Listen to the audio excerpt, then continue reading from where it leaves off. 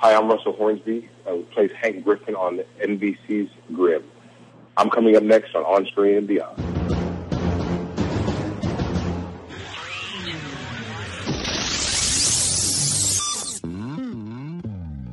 On Screen and Beyond, an inside look into the entertainment world featuring interviews with people from the movie, TV, and music industry, news on upcoming TV and DVD releases, and the rumor mill. And now, here's the host of On Screen and Beyond, Brian Zemrak. Get ready. It's time for another episode of On Screen and Beyond, the weekly show that keeps you updated on what's coming your way as far as upcoming new movies, remakes, sequels, and TV and movie DVD releases, as well as our interview segment with a guest from the movie, TV, or music industry. This is episode 230 of On Screen and Beyond. I'm your host, Brian Zemrak, and this week we have a guest for you, one of the stars of Grimm from NBC's show. It's a hit show, good show. And Russell Hornsby is going to be coming in today, and he's going to be talking with us here at On Screen and Beyond. And Russell has also been on Gideon's Crossing. He was on Lincoln Heights and just so many other shows, but he's the star of Grimm. So get ready for that. He's going to be coming our way in just a few minutes right here on Screen and Beyond. And we'll be getting into, of course, the remake madness, and that's going to come up in just a minute. But I want to remind you that if you have a suggestion for a guest, go ahead and email it to us at feedback@onscreenandbeyond.com, and we'll see what we can do about getting that person on here at On Screen and Beyond. Listen to their story. And if you are on Facebook, we'd love it if you could like us. If you are on iTunes, if you would turn around and leave a little remark, a little review or whatever they want to call that thing, and just leave that there so more people will know about us, because the more you put on those reviews on iTunes, just go to On Screen and Beyond, you'll search it, and you can find it on iTunes. And then you turn around and you click something, and it brings you where you can make, it tells you can leave a review and everything. So just do that, and just leave a few words, kind words if you could, but whatever. We'd appreciate that. Help us get more people to listen to On Screen and Beyond. And if you're going to be purchasing something, and it's going to be from one of the sponsors that we have here at OnScreenandBeyond.com, go ahead and just go to our site first. Click on their ad and go to their site, and then just make your purchase like you would normally. And it'll help us out. We get a little credit for that, so we appreciate it if you could do that. And we'll keep bringing you some more great interviews here at On Screen and Beyond. We got a nice lineup coming your way, so I hope you're going to keep listening. And what do you say? We'll get right into it. It's time for Remake Madness here at On Screen and Beyond. Please hang up and try again. Remake Madness. Well, we got a couple of good ones here. An updated remake of 1987's Brave Little Toaster is headed down the remake path, and this version will be CGI and live action. So that sounds kind of interesting.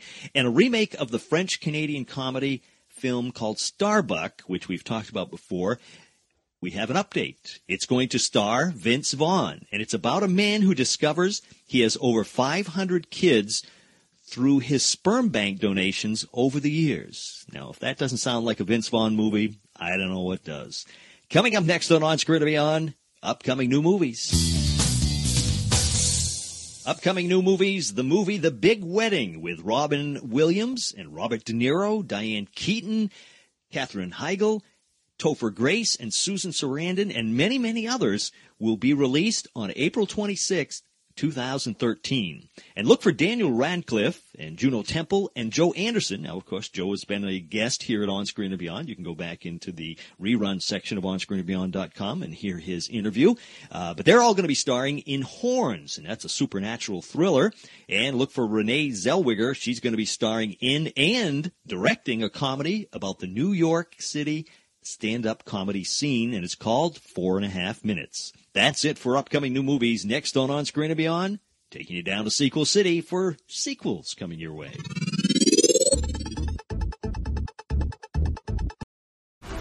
This episode is brought to you by FX's The Veil, starring Elizabeth Moss. FX's The Veil is an international spy thriller that follows two women as they play a deadly game of truth and lies on the road from Istanbul to Paris and London. One woman has a secret, and the other has a mission to reveal it before thousands of lives are lost. FX's The Veil, now streaming, only on Hulu.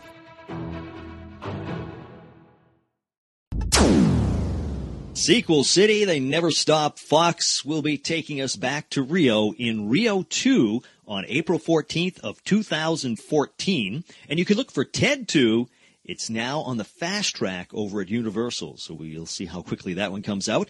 And a sequel to The Bourne Legacy is also in the works. That is it for Sequel City. Coming up next on Screen and Beyond, what's coming your way as far as TV on DVD? We got it. It's next, right here on Screen and Beyond.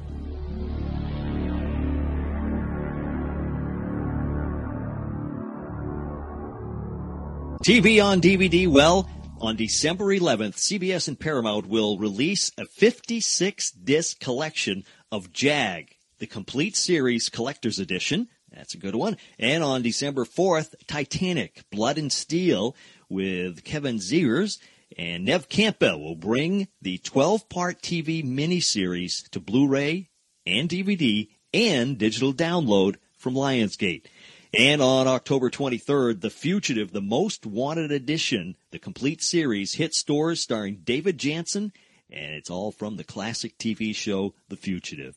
That is it for TV on DVD. Coming up next on Screen and Beyond, we have movies on your way on DVD. It's next, right here on Screen and Beyond. Movies on DVD, well, The Master, in theaters right now with Philip Seymour Hoffman, comes to DVD and Blu-ray in January. And The Dark Knight Rises with Christian Bale as the Caped Crusader arrives on DVD and Blu-ray in December. And Hope Springs, the comedy with Meryl Streep and Tommy Lee Jones, also hits stores in December. So be sure to check those out. That is it for movies on DVD. Coming up next on Screen and Beyond, my guest is one of the stars of Grimm, Russell Hornsby, who plays Hank Griffin on the show.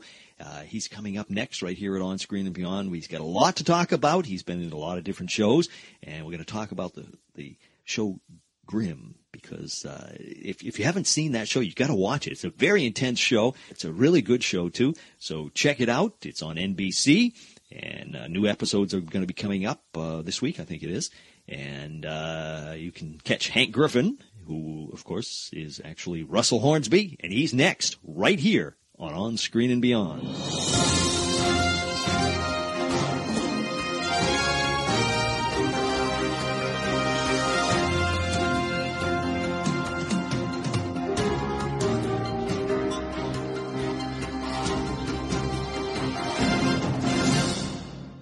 Today on Screen and Beyond, my guest is an actor who you may remember as Dr. Aaron Boise on Gideon's Crossing, or as Eddie Sutton on Lincoln Heights, but he can now be seen each week as one of the stars of NBC's Grimm in the role of Hank Griffin. It's Russell Hornsby. Russell, thank you for joining us here at On Screen and Beyond. Well, thank you for having me. You know, Russell, Grimm is such a hit, and your character is evolving more and more. Things are good for you right now. Well, the show is a hit. I think it's a surprise hit to everybody, and the network, NBC included. I know we all felt like we had a good show as far as shows go, but nobody thought that it would catch on and be so popular as it has become. Mm-hmm. People are talking about it all the time. I mean, yeah, you know, we went to Comic-Con this year, and I was almost terrified by the response from the fans. You know, they were just that. They were fanatics. I mean, it was great, but it's something. I mean, I had never been to Comic-Con before. No, I had been. We went to Comic-Con last year, but we did not receive the adulation and as we had gotten this year. So it was a little scary, but a lot of fun. Yeah. Now, is that different from when you've been on the other shows that you've been on? I mean, you've been on a lot of good shows, and you've had some good roles. But does the sci-fi twist to it sort of add something to the group of fans who watch you? I like it. I think so. I mean, I think, you know, of course, you know, the sci-fi genre, you know, shows always bring their own set of fans, its own set of fanaticism. And this is my first real experience with this type of show. And I think that's what adds to the popularity, and what I think adds to my popularity and my notoriety. in my relationship to the show, Mm-hmm. because I've been in the business for over 10 years. Right. And I've never. I mean, people know who I am now. A lot of people come up to me, they actually know my name versus, Right. oh, you're that guy, and what's that show again? Or aren't you an actor? I'm constantly getting stopped to say, hey, Russell Hornsby, hey, Hank, we love Grimm, we love you. It's so that's something different than what I've ever experienced in the past. Yeah. And I think it's exciting, but it's fun, but it can be a little scary. I'm sure. I'm embracing it at the same time. Yeah, yeah. Your name on the show is Hank Griffin. A griffin, of course, is a creature of myth, with a lion's head and the wings of an eagle, Mm-hmm. and it's also a powerful, majestic creature. Now, do you think Yeah. the writers did that on purpose, gave you that name, or is it just a coincidence? Well, I think it's somewhat coincidental, but I think I believe that it just kind of relates to the strength of my character. Mm-hmm. That's what I believe. I don't think it has any sort of mystical, relation to it. Mm-hmm. Yeah. I just think that Hank is strong, is powerful, and that's sort of how I play my character. Yeah. But I don't believe it has any relation to the show. I often joke. I say, David and I, as working together, when we work together, I see Jerry Mathers and he sees the bees. You know what I mean? So he's that guy who sees all the creatures and stuff like that, and I just deal with the reality. But yeah, no. I just think it's just a coincidence. Yeah, yeah. Now, do you have much input into your character, or is it strictly what the writers are doing?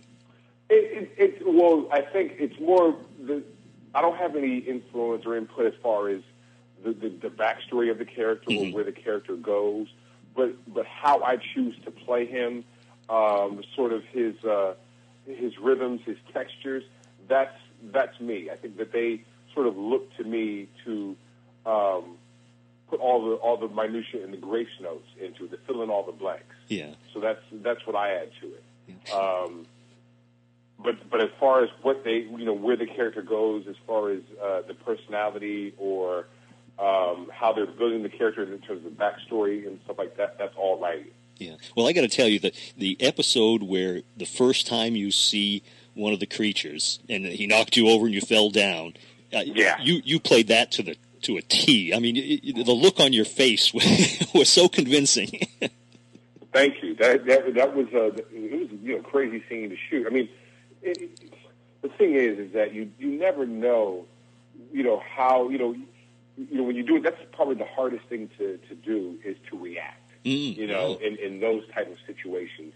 I mean, I've never seen a ghost before. Right. I've never seen a creature before. The only thing that I can remotely relate is being scared of a dog when I was 7 years old. You know what I mean? Mm-hmm. Yeah. So it's hard because you don't want to sort of overreact, and then you end up looking it's almost like cartoonish. Mm-hmm. Yeah. So it's a very delicate balance and a fine line as to how you play those type of moments. Yeah, well, you did a very convincing gasp and looking scared on that. Well, thank you. Now, with the show, was it like a cattle call for this, or were they looking for you, or how did that work?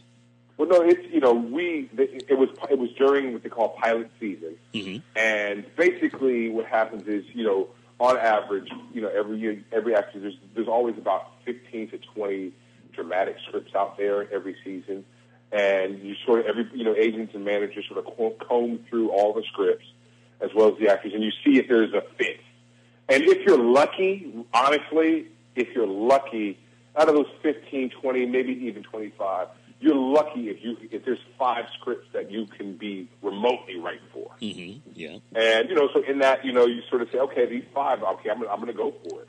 And I really like the writing, and I love the concept of this show. And I knew that if I were to get, to get a role on the show, I would be very fortunate and very lucky. But as far as, it's just one of those things, it's a luck of the draw. It really is. You just kind of go in there, you audition, and they sort of want to see if you can fit in to their equation, in terms of your ability, I think your personality, how you match up to the other actors. You know, I mean, David was cast first, so I think they wanted to sort of see what our dynamics would be as well. So you sort of match people up too. So he and I, you know, obviously had good chemistry, and so that was probably one of the deciding factors. Oh yeah, the chemistry. You seem to be really good friends. Yeah, absolutely. Yeah, no, we guys, you know, we get along. But also, I think it helps that our because we have a good chemistry because we're so different. Mm-hmm. Yeah. If that makes any sense. No, I understand. Yeah. And so, you know, opposites attract, if you will. So I think we both sort of appreciate each other's, you know, personality traits and, you know, sort of who we are as individuals. I think as people. You know what I mean? So right. I think, and there's a level of respect for who we are as people. So I think that kind of helps the work as well. Now, have you... Sort of translates on screen. Yeah. Have you finished all the episodes for this year? Have you wrapped, or are you still in the process? No. Oh, say, we're about a third of the way through, a little over a third of the way through. We're shooting until April 15th of next year. Oh, okay. So you got a ways to go. Yeah, no, 22 episodes, you know, 8 days shoots take quite a little bit of time. Yeah, so you have a full 22 episode run. Yeah. Yeah, wow, that's a lot of shows. Oh, yeah. So now, do you know all the scripts through those 22, or do they give them out just as you're doing them, or how does that work? The writers don't even know all the scripts. Oh, they haven't even got that far. Yeah, no, I think, you know, I think I look at the stories, I look at each script as each script is like a breadcrumb. You know what I mean? Mm-hmm. And we're just trying to get to the end. And they don't really inform us much as to sort of where the story is going or where our character is going. They're very general about it. Yeah. So as we get each script and as we open up and just read through each script, we're being informed about the story. We're being informed about our characters, almost just like the audience is. So we're learning week to week as to, you know, where we're going in the story. Yeah, I can picture these writers. They probably don't even know where to go with it. They're getting together and saying, "Okay, what are we going to do now?" Yeah, absolutely. And so it's funny because they don't know. They always sort of keep everything secret. Instead of just saying they don't know, they go, we can't tell you. Yeah. It'll be special. It'll be great. You're going to love it, kid. Right. Now, is there a certain direction that you would like to see your character go in? Do you want to become see your character develop more like a Grimm, or how would you? No, you know what? I like the fact that my character is on the outside looking in and is very inquisitive. I like the idea that, Hank is a layperson, sort of just finding out what this world is about and sort of figuring out what his niche is, like where he fits in and how will he best serve as a police officer in this new dynamic that he's discovered. Yeah.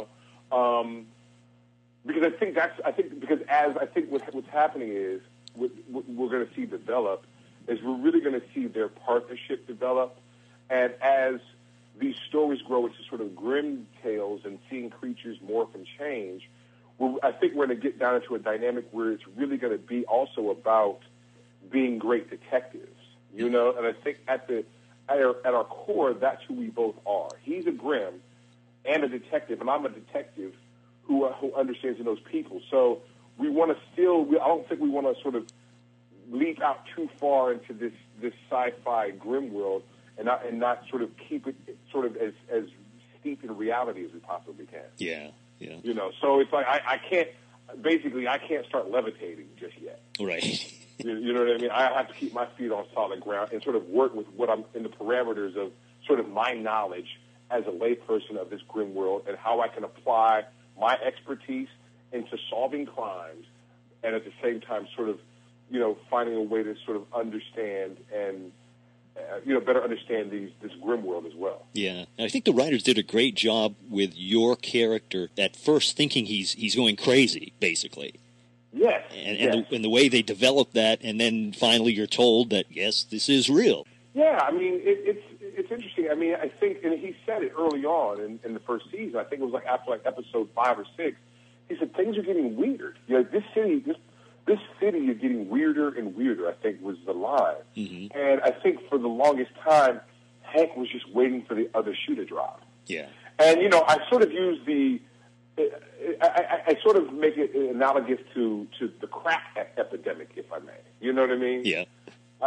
Because I think that, I've talked to a lot of police officers, and my family is in law enforcement, and in that early, mid-'80s, when crack first hit, people didn't know what was going on. Mm-hmm. And I think people at that time were thinking, and they were thinking that this town, this city, the criminals have changed. There's a new, there's this epidemic that's hit. We don't know what it is. Right. And I think there was like a 6 month, at times a 6 month to a year period where people were saying to themselves, police officers, law enforcement were saying, what is going on? Yeah. Yeah. And so when that hit, when they realized, the other shoe that dropped, which is crack, it goes, okay, now we know what it is. Now let's figure out how to fight it, how to solve some of these problems, and how to fight this epidemic. Mm-hmm. And, at the same time, I think a lot of people would say, a lot of those people, they became monsters in their own right, a lot of those Right, people, yeah, too. yeah. You know what I mean? So I look at it as like that that crack had turned people into sort of demonic, personalities themselves. Yeah, that's a good analogy. So I think that's where that's why I sort of liken it to. Yeah. Did you always wanted to be an actor? You know what? Yes. I mean, and then sometimes you're embarrassed to admit that, but at the same time, this is sort of the direction my blood has always beaten in, is being an actor. I'm in my late 30s, and I started acting in high school at 16. Yeah. And this has been my life's journey. To be an artist who performs. Yeah. I started out doing theater. Still loved the theater. Still consider myself a theatrical. Mm-hmm. And want to get back to that. At some point. But really value and appreciate this opportunity that I have right now. Yeah. Did you always want to be in theater, or was the ultimate goal to get to movies or TV or whatever? Well, like every kid, you start off by saying, I'm going to be a star. You know what I mean? Yeah. And, as you get older and as you realize sort of, immerse yourself in the business, and as you are humbled, it becomes just simply about working. You know what I mean? Right. It becomes simply about being able to get a job and being able to carve out some type of career for yourself. And I have been exceedingly blessed and had the good fortune to be able to do that. And so, that's where I am. I mean, I think 10 years ago, I sort of lost that idea of, I'm going to be a star. If that happens, great. But really, the victory, Brian, is being a working actor. And dare I say, being an African American male who's been able to work in this business as long as I have, that even humbles me even more. So I look at all of these opportunities that I've been afforded as just continued blessings, and it's not lost on me that I'm here, and so I take it as I have a responsibility, and a lot of opportunities that others don't have. Yeah. Do you remember what your first TV or movie role was? My first TV role was ever. I had a small part on the original Law and Order. Ah, yeah. Okay. And my first paid TV gig. I think it was like episode. It was called Marathon. It was like episode 20 in 1999 or something crazy like that. Mm-hmm. And I played a guy named Ruiz. And they had written it for a Hispanic and Puerto Rican, but they got a brother. And then in the same year, literally, I think like a month later, I had a small 5-episode arc on a show called Wonderland that didn't last long. And then this is all happened in '99. Then I got a job on Meet the Parents. And so those were 3 jobs back to back to back. Yeah. That I got while at the same time I was doing a play. So it was fun. Yeah. You know? Now, how was it that first time when Law and Order came on? Did you get your friends all together to watch that episode so you could see yourself, or what did you do? I didn't, and and that's the thing for me. And I've never sort of been one to sort of laud my exploits or my, my job. I've always been, for me, the victory has always been doing it. And so I think one time when my first series, which was Gideon's Crossing, premiered, mm-hmm. I had I had a viewing party, and for the premiere night of that, and that was the first and last time I've ever done that. Yeah. And because I've always come from the notion of, and this was taught to me by some old stage veterans, that you have to act like you've been there. Uh-huh. And I always felt that, it is interesting because this is sort of, you take it as a cue from others, and I don't not necessarily proud of it, but sometimes what you learn is like people aren't as happy for you as you would hope they are. So it's always best just to kind of move forward and, again, act as if you've been there before and not make too much of a big deal out of it, because the victory is the fact that you are working. Yeah. And if people choose to watch you or choose to come support you, it's all the better. But if not, I think one has to be secure within themselves and happy with the victories that sort of you make along the way. And you can't look for validation from others, mm-hmm. And it doesn't really matter who it is, it's like, and so that's what I kind of learned that early on, having been, at times let down by other people because they didn't react the way I would have hoped they would of a job that I got, or, an opportunity that I was afforded that they weren't, or whatever. So I keep all my victories to myself in their mind, yeah. And if somebody wants to celebrate it with you or congratulate you, I receive that. But if not, it has to be for me. Yeah, well, there are a lot of people out here, I'll tell you, they're cheering you on because we enjoy what you're doing now. That's for sure. Oh no, and it's great, and I feel that, and I embrace that. When I go out in public, when I travel a lot with my wife, but see, that's what I'm saying.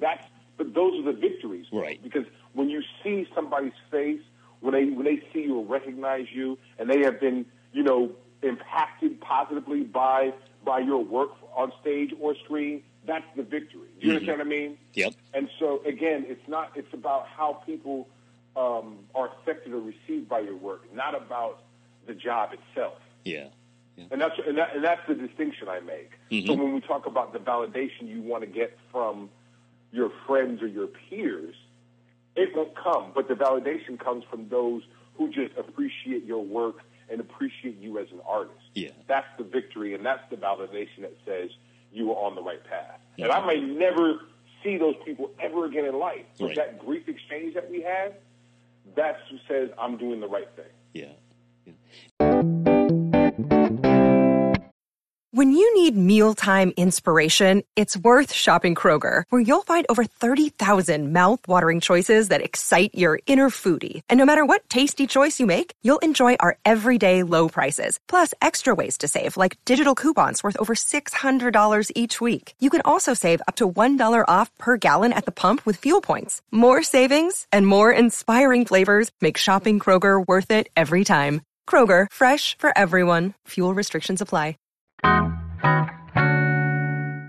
Now, you played a role on a short-lived show called Playmakers, right? Yes. And now you were playing a running back on that show, correct? Yes. Yeah. ESPN's Playmakers. That was their first stab at original dramatic programming. Yeah. Had you ever played football back in high school or anything? Yeah, back in high school, of course, like in my dreams, I was everybody's All-American, but, reality sets in, it speaks for itself. But no, this was sort of a dream of mine, just to play football at a professional, in quotations, level. Mm-hmm. It was a lot of fun. Grew up playing sports, and I'm still a sports fan. Don't participate as much as I used to, just because the body just doesn't respond. Right.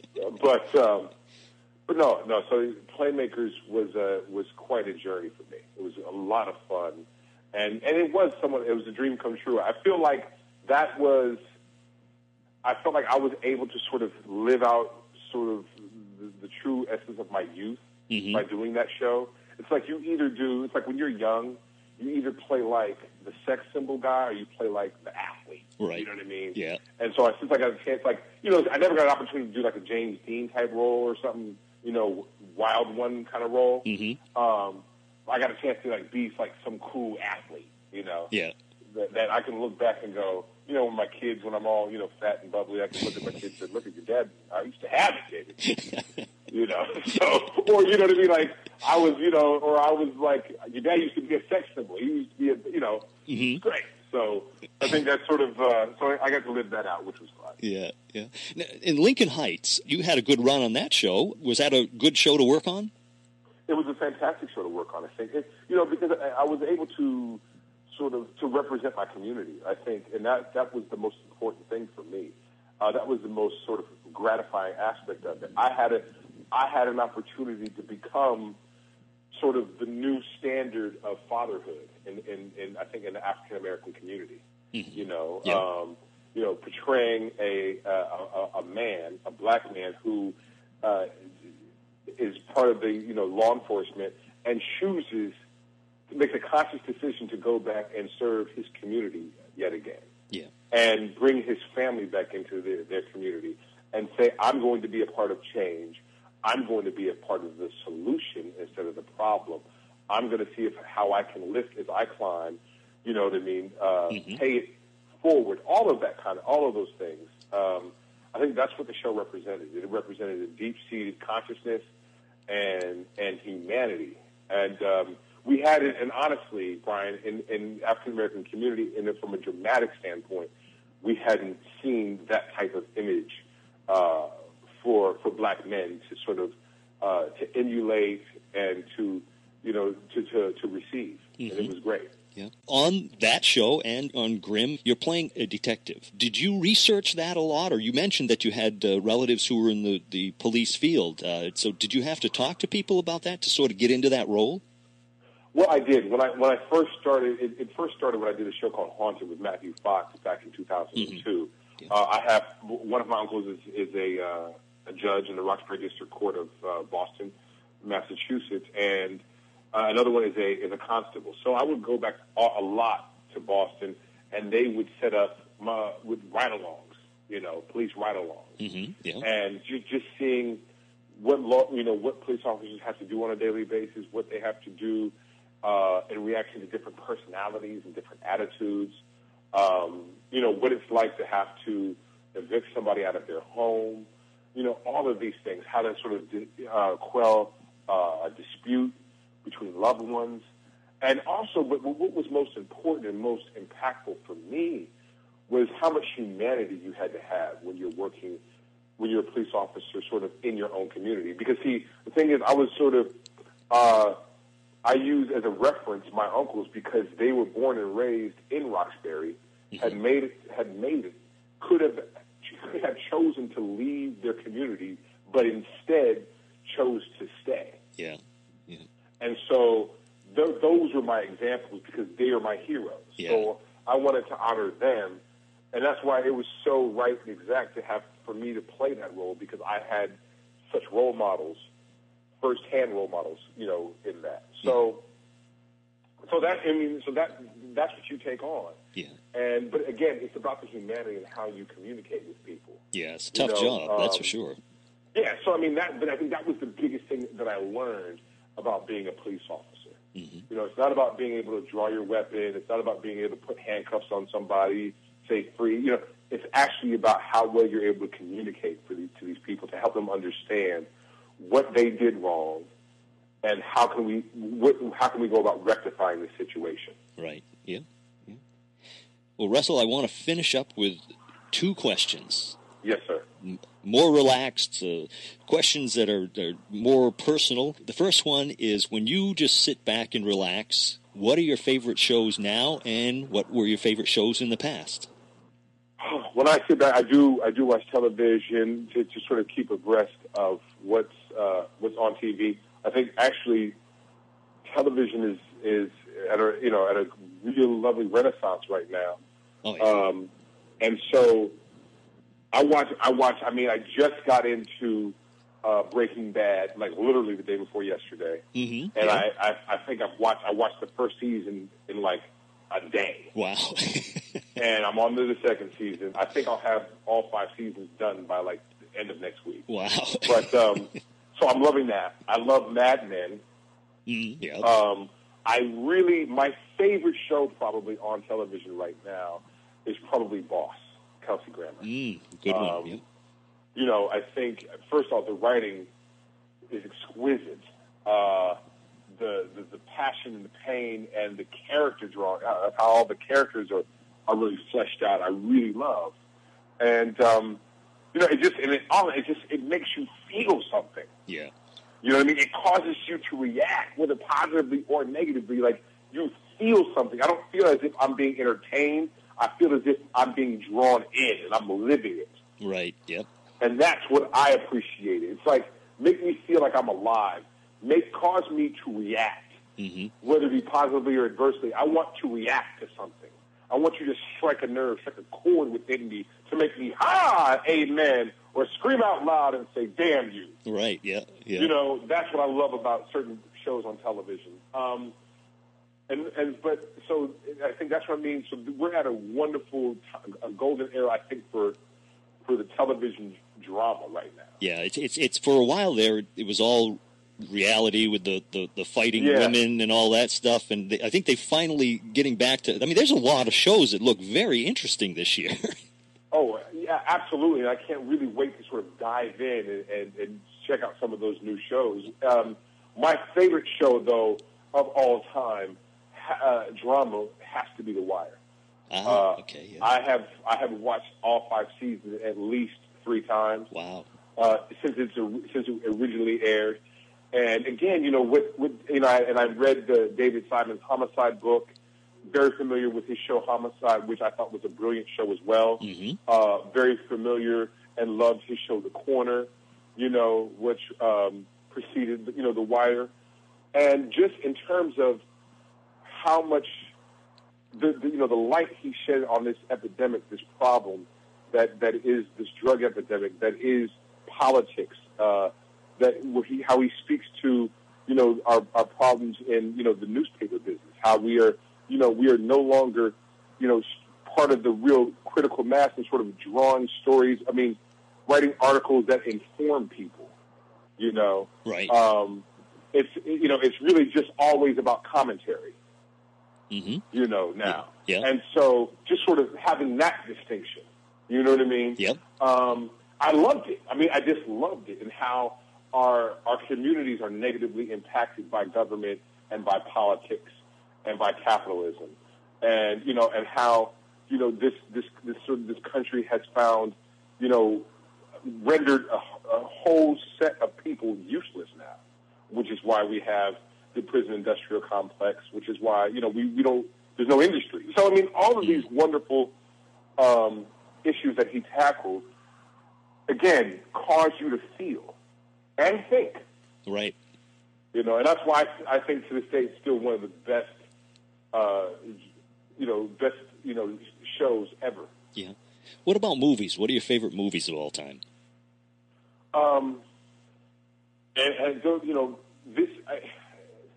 My favorite movie of all time, and it's crazy, but it's The Wizard of Oz. Ah, yeah, classic. Because, you know, I'm a fan of poetry. I'm a fan of music. And it's so cleverly written it's clever, it's witty, it's funny, without sort of, putting quotes around everything they say that we're smart. It just is. And so I'm a fan of the musical in that respect. I love, obviously, like everybody else, I'm just in love with The Godfather. Oh yeah, And it's one of those movies you watch over and over again. And you know, I'm like at a loss for my movies. I haven't watched them in so long. Wow. One of my favorite movies, I think, it's two, is Devil in a Blue Dress. Okay, yeah. And because see, the thing is, I was always been a fan of Walter Mosley. Mm-hmm. Yep. And all of his mysteries. Socrates Furtlow, Paris Minton, and of course Easy Rollins, and that whole Easy Rollins series. Because the thing is, for me, I like when we have these wonderful stories told about us.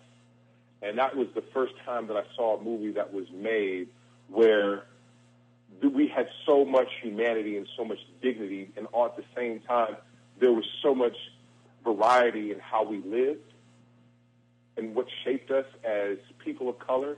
And so I think for the first time, that was brought to the screen. Mm-hmm. Yeah. In a classic way. Yeah. And it, of course, being written and directed by people of color was something that I could really appreciate, and we don't get enough of that. Mm-hmm. And it's just a story about an everyday guy who is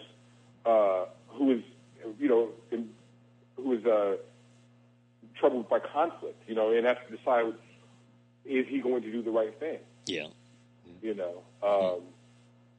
So just this old kind of those types of movies. There are many more that I can't reach for right now. Right. But, that's always the hardest question. I ask that on every interview, and that seems to be the hardest question because people, it sort of jumps at them, and they're not. Well, there's so many. Oh yeah. You know what I mean? And you love each movie for different reasons. You know what I mean? And it's like there are I just got sort of started to get into the genius that is Woody Allen. You know what I mean? Mm-hmm. I had really never watched him watch any of his movies really. Yeah. And just and so that there's Woody Allen films, and then there's all of Scorsese's films that I really like, and that I have to that I watched 10 years ago when I didn't have a true understanding and knowledge of film. Right. Yeah. That you watch over again, you're going, oh my gosh, this is fantastic. Yeah. And you can appreciate it that much more. Yeah, I know what you mean. So it's like there's all these movies that I watch, again, like I said, like Goodfellas. Like when it came out, I was like a junior in high school. Mm-hmm. And then so I've watched it countless times since, and there's always something new. Yeah, yeah. Because first you're watching it for the acting, and then when you learn more about writing, then you're listening to the writing, and then you read the screenplays, right? And then you go back, and then but now when you're working more, you understand camera angles, and shots. You go, oh my gosh, that was a oneer. Yeah. Now, have you ever thought of going into directing or writing? I have. I thought of going into directing. I really, I sit by the feet of a lot of directors who come on set and just pick their brains. Mm-hmm. I sort of do my own shot list of selected scenes out of each script. Yeah. And then what I'll do is I confer with directors about what my ideas are and about what their ideas are and why, mm-hmm. and understanding that sometimes you have to take an economical approach. So because they're trying to save time, they're trying to save money. So the certain shot set, if we had all day, if this were a movie, this is the shot we would do. Right. But since it's television, we have to do this shot, or since we have a time crunch, we have to do this shot. And just kind of learning those dynamics has really been an education in its own. Because I think when you haven't directed, you haven't worked on camera a lot or worked with the camera a lot, mm-hmm. you're always thinking about it, shooting it like a movie. Mm-hmm. Yeah. And so that's your first instinct. Your first instinct is to say, "Oh man, I saw this great shot. I want to, redo that shot." And then you talk to the director. They go, "Oh yeah, you picked that shot from Lawrence of Arabia." Well, we can't do that. I know the shot you're talking about. Mm-hmm. You go, "Oh yeah." They go, "Yeah, no." I thought about that too. That's all. That was the first shot I wanted to do, but then I realized we have to do this shot in 2 hours. So right, yeah, jeez. So that just it's part of the learning curve. But the thing is, I am not as pressed to go into directing as much as I am to sort of fulfill my my desires as an actor. Mm-hmm. Yeah. You know, I really just love being a part of the storytelling as it stands as being from the standpoint of being an actor. Yeah. I just really right now have not exhausted my love of performing. Mm-hmm. Well, that's good. That's good for us. Yeah. Yeah, because we enjoy seeing you on the screen. That's for sure. Well, I appreciate that. So that so it'll be a while yet before I sort of ease on down that road. Yeah. Well, Russell, I want to make sure that everybody, if they haven't seen Grimm, that they should definitely watch it because it's such a good show, and you guys are just doing a great job on that, and we hope it continues for many years more. I thank you so much for taking the time to talk to us. Brian, the pleasure is all mine. Have a great evening.